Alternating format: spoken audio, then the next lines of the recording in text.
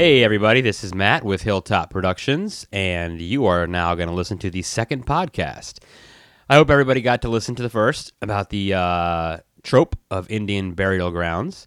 Hope everyone found that enjoyable, and I certainly enjoyed creating it, so we are going to jump into number two. Number two is going to be, this is kind of something similar to, I don't know if you guys read a review I did back in October. I reviewed the entire Halloween franchise, all the films. So this time we're going to do a review. We're going to do the Friday the 13th franchise. We're going to go through all 11 films. We're going to do it as quickly as we can, and we'll try to get through them, and we'll kind of discuss a little bit more at the end of them what we think of them, I guess. So we kick it off. We start with the original, 1980, Friday the 13th. Very good movie. Well, I think so.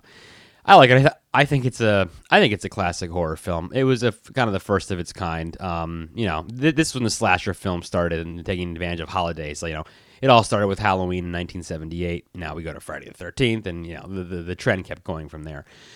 But I think this is a good classic horror film. An old camp opens up years after a kid drowned there, and the counselors are of course killed off one by one. Now, what's interesting here is that everyone who knows Friday the 13th knows Jason Voorhees, right? He's the killer. He's the antagonist of the whole film series. But, of course, the original is Mrs. Voorhees. She's actually the one killing all the kids, getting revenge for her son that drowned while the counselors weren't watching. So we never get to see Jason. Well, we kind of do, but it's Mrs. Voorhees. So she's stalking them one by one. We don't know who this killer is. Then we think we see her, and she seems all nice, but then Alice, of course, kills her at the end, chops her head off at the end there. And, we see all this stuff happen. It's interesting. And we've heard about Jason. She keeps mentioning her son, Jason. But at the end, Alice is in a canoe, and she's on Crystal Lake, and it's all calm the next day. Everything's fine. The police are here. And this deformed kid just flies out of the water and grabs her in the canoe and knocks her over. She wakes up, of course, and it was all a dream. But you realize, oh my goodness, that was Jason. And he came up from the lake and got her. She asks about the boy in the lake. The police don't know what she's talking about. Film ends. Again, I think it stands the test of time. It's the original. I think it's not great, but it's good. It's a good watch. So part two picks up with Alice again, and she is quickly dispatched by someone with an ice pick. It's always a good way to go in a horror film. And this time, well, the killer now is Jason, and this is Jason Voorhees' time now. And he's running around with a sack with I guess like the burlap sack over his head. He's kind of a hermit out in the woods. He's got an axe with him. And this film kind of jumps more into the backstory. Some of the counselors talk about, what happened to Jason, who he was. One of the counselors, I think her name was Ginny, was the character. She's real interested in what goes on and everything. So, same old script pretty much. Kids get killed off. They try to open the camp again, of course, and they probably shouldn't. What's cool at the end is that Jason has built a shrine to his mother. He has her severed head from the original, and it's on this little altar with these candles, and at the end, Ginny is sitting there, and she dresses up as Jason's mother and tries to convince him, and he buys it. He thinks it's her for a second, and they try to kill him that way. They try to recreate the ending, I guess, with the super scare when she's there with another guy and they find their missing dog. And this time Jason busts through the window, and you see him, he's all deformed with his long hair and everything. And it kind of works. It's nowhere near that first scare. That first scare in the first film is the best. It's great to watch that with someone who's never seen the film before. But they try to recreate it again. I don't know. Part three, for me, is kind of one of my favorites, I think, and it might be a fan favorite. So it was originally in 3D. I did not get to see it in 3D. I was way too young for that when it came out in the theater. But the main thing about part three is this is where Jason gets his mask. One of the counselors that comes has a mask with him. Jason kills him and puts the mask on. I think I read something once that said that one of the producers maybe of the film was a big hockey fan, so that's why they brought the mask. I don't know if that's true. But, so that was a 3D movie. That one has the story of one of the women, I guess, was, she said she was attacked by someone years ago. I guess we find out that it was Jason. So, the one funny thing, I guess one of the best things about it is you've got to do yourself a favor and you've got to Google or you go to YouTube, Friday the 13th Part 3 opening theme. The music is just this incredibly hilarious disco with like Jason's theme behind it. It's just so funny. You got to listen to it. It's not great, but again, it's got the origin of the mask in it, which is an interesting part of it. I think Jason, they try to kill him at the end by hanging him in a barn, and they put an axe through his head. Obviously, he doesn't die. The theme in the end of these films is the counselors are taken away by the paramedics, and they've, mental breakdown, of course, and the same happens to this poor girl. Move on, Part 4. Part 4 was, I think the title is Friday the 13th, Part 4, the final chapter. I think the original intent was for this to be the last one, which, of course, it wasn't. Corey Feldman's in it, and he and his family come to the lake. I think they have a house there. They meet other kids. Now, this one I don't think had the counselors. It was just kids that wanted to party, and then this family that was living at the lake, I guess. And Corey Feldman's big into like mask making and things like that. So he gets really into this. Jason kills everyone, of course, kills the mother, I think. But then at the end, Corey Feldman's character, I think Tommy is his name, right? That's right. He goes ahead and he and his sister, well, presumably killed Jason. They put a machete through his head, basically, and that's supposed to be the end of him. The movie ends, though, with Tommy in this room, like, basically sneaking up on his sister with this evil look on his face, like, okay, is he going to continue, the murderous ways of Jason Voorhees? I guess that's the intent there. I think that was a well-received film by some of the fans. Certainly more well-received than the next one, which is Part 5. I forget the title of that. Oh, A New Beginning, I think it was. So the deal with this film was it's about a copycat killer. It's actually not Jason. And I think that really irked people a lot. The thing with these films is they were successful and to an extent, but then they'd make one of them and they wouldn't get the reviews they wanted. Okay, we got to go back and we got to make another one. And the same thing would happen. We didn't get the reviews. We got to go back, and they just kind of kept going in that direction. So this was a different take on it. Copycat killer. It turns out it was actually, I think, a paramedic that we see in the beginning of the film who's the one doing all this. It was not well received. It is not a very good film. I don't like it very much, and I don't think fans are much care for it either. So then, of course, we have Part 6. You got to make Part 6 because Part 5 was terrible, right? So that's how we keep it going. Part 6, Jason Lives, I think it was. So Tommy is still... Oh, and I forgot to mention in Part 5, Tommy, who was Corey Feldman's character, he's back. He was living in a halfway house. So he's also now in Part 6. We keep him going. I think he wants to kill Jason once and for all, finds him in the cemetery, tries to kill him. And I think he tries to kill him with like a stake from a cemetery or something, like a piece of the gate maybe. And it gets struck by lightning and it brings Jason back to life. So this is when Jason now goes from a human to like supernatural, basically. He's kind of totally unstoppable at this point. This one's interesting because Tommy's the only one who really knows what's going on. The town sheriff, I think they renamed the town. I think I think they stopped calling it Crystal Lake now because of everything that had happened. So Tommy's trying to stop all this bad stuff from happening, of course, and the sheriff doesn't buy it, and the sheriff's daughter is kind of into Tommy, and they're trying to work together. There's a couple scenes, I think it's in this film, that has some kids at a camp, and you kind of get that funny feeling like they're, oh my goodness, are they going to kill kids in this movie? Which I think it's Part 6, maybe it's Part 7, but they don't kill the kids off. So, kind of interesting thing at the end, they kind of go into like the legend with the lake and everything. They basically chain him up and try to dump him in the lake, and they try to kill him that way. It seems like they did, I guess, but I think at the very end, he's like floating at the bottom, tied to a boulder, and he kind of opens his eyes, and audience, wow, oh, he's not dead. Of course, he's not dead. So we go to Part 7. Part 7 is The New Blood, and this is this interesting take where we have this girl with telekinetic powers. I think I read somewhere once they thought it was like Carrie meets Friday the 13th, something like that. She had an issue with her father, I guess, and I guess he died at the lake maybe, so she is trying to, I guess, communicate with him, but she ends up bringing Jason back to life, I think. I may be wrong about that. If I am, correct me on that. He comes back to life, of course. And and it's not necessarily counselors this time again. It's this girl with the telekinetic powers. And she's out there with her mom and this doctor who's really just this total quack, trying to get her to, manipulate her powers and whatnot. So, but she can do interesting stuff. She can fight back against Jason. She can move objects against him.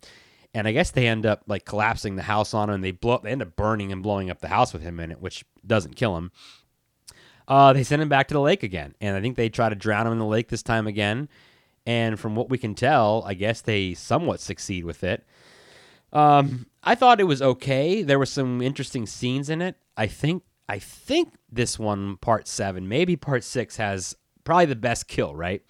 So I've met Kane Hodder a couple times, who plays Jason in like parts 5 through 10 or whatever. And he said this is probably his favorite too, where there's a woman in a sleeping bag, and Jason picks her up and smashes her against a tree like 3 or 4 times. It's just this ridiculous death scene that I don't know where they got it from, but it's probably the most original one that they've seen. So that had that, I think, in part 7. And in part 7, he's got this tool where it's like a tree pruner with a long handle, but it's got a saw blade on the end, and he really does some damage with that thing. But, obviously nothing great about it. But it's not the worst. If you want to talk about the worst, let's go to part 8, Jason Takes Manhattan. Oh, man, that's a real bad one. Good idea, maybe, in premise, to have him wreak havoc in New York City. I think it's an interesting idea. I think they got sued because New York City was like, yeah, we don't want anything to do with your terrible horror films. I think they did shoot footage in Times Square, and it was very limited. I think it was very expensive for them to do.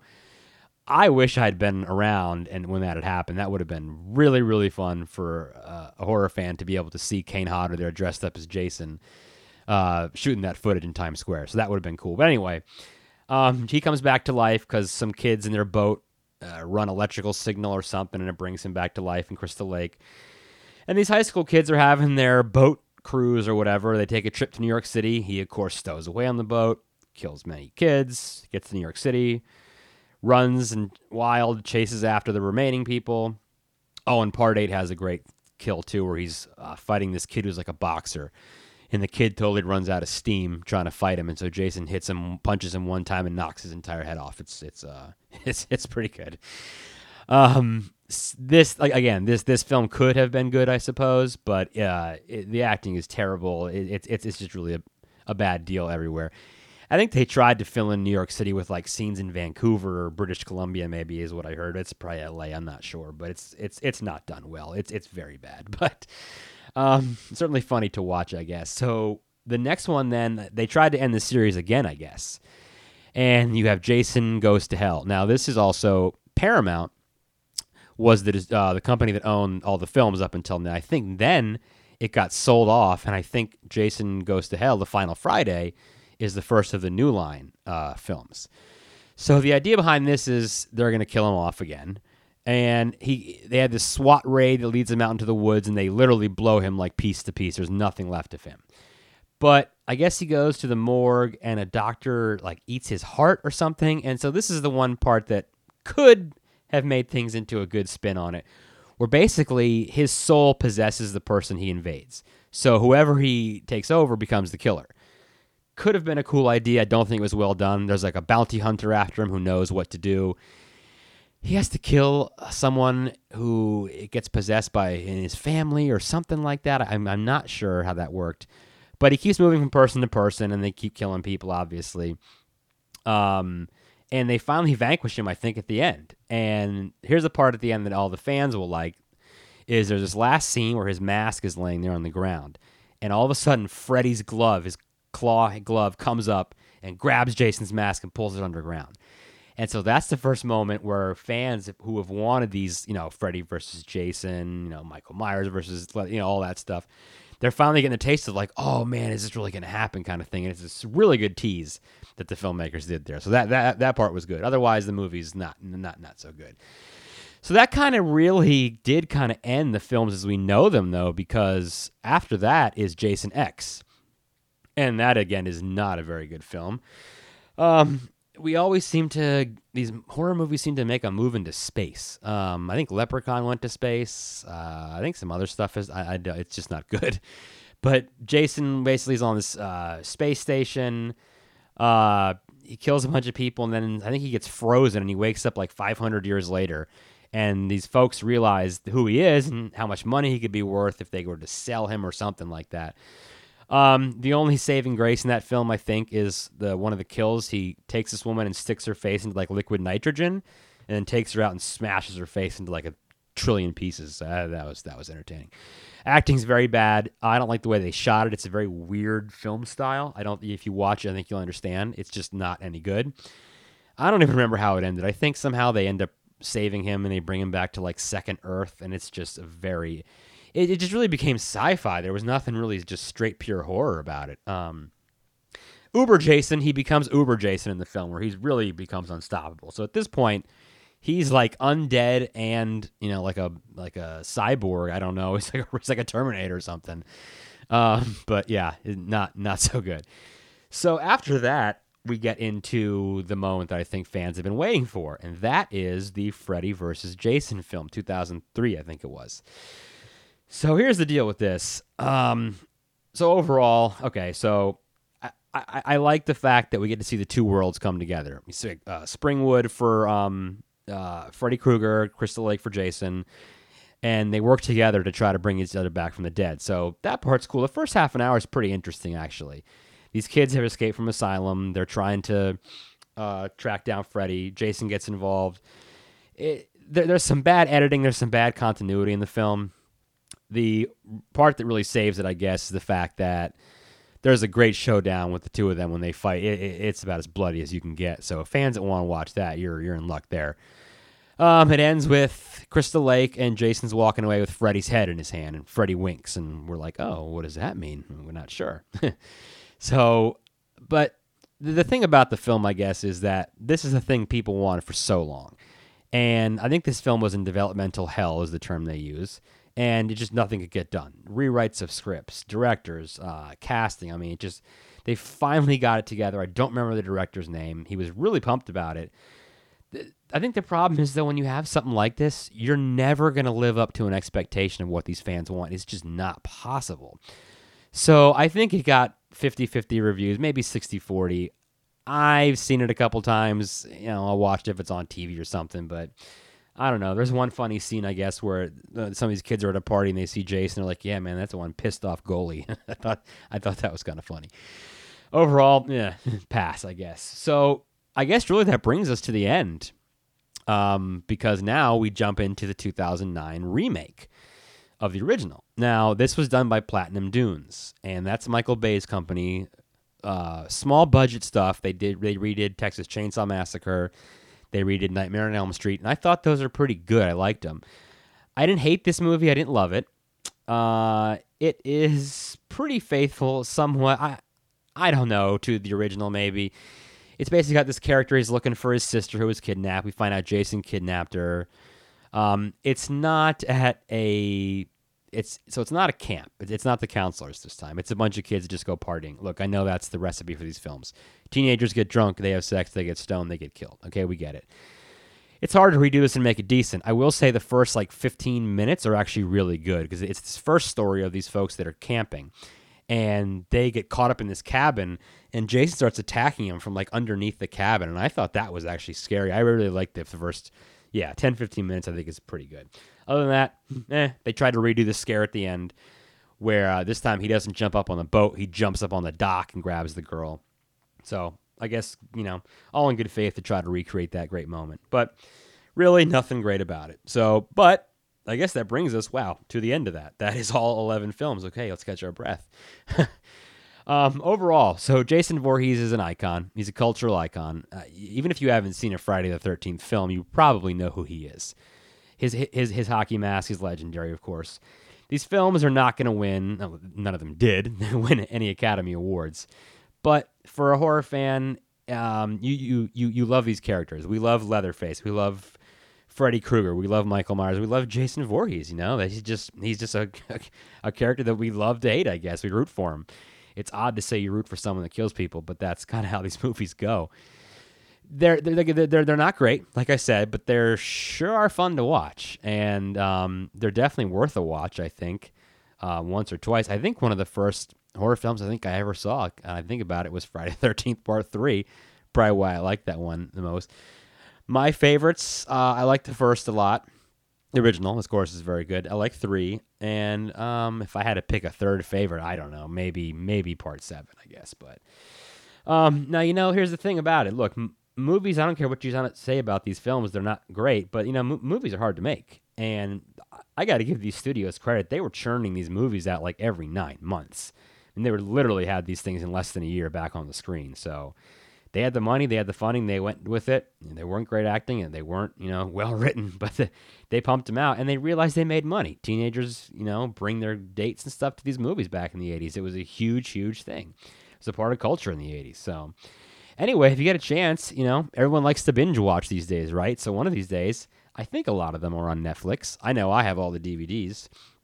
Definitely were. Oh, one thing you should do too, if you haven't, Crystal Lake Memories. It was a book, and then it became the most in-depth behind-the-scenes thing I've ever seen.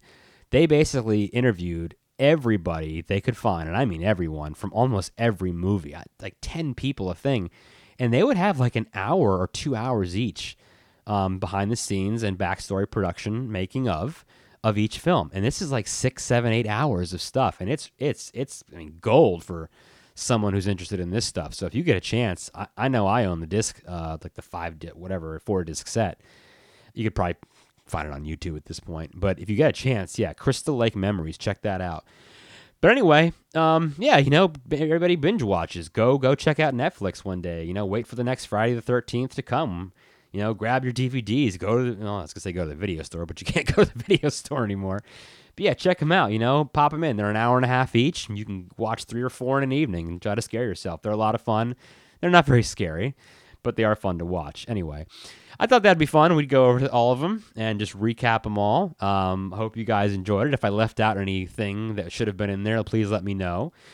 But I hope you guys enjoyed, and as always, I look forward to suggestions for anything else you want us to review, any films or aspects in the genre or anything else like that. So we'll talk to you guys next time. All right, bye.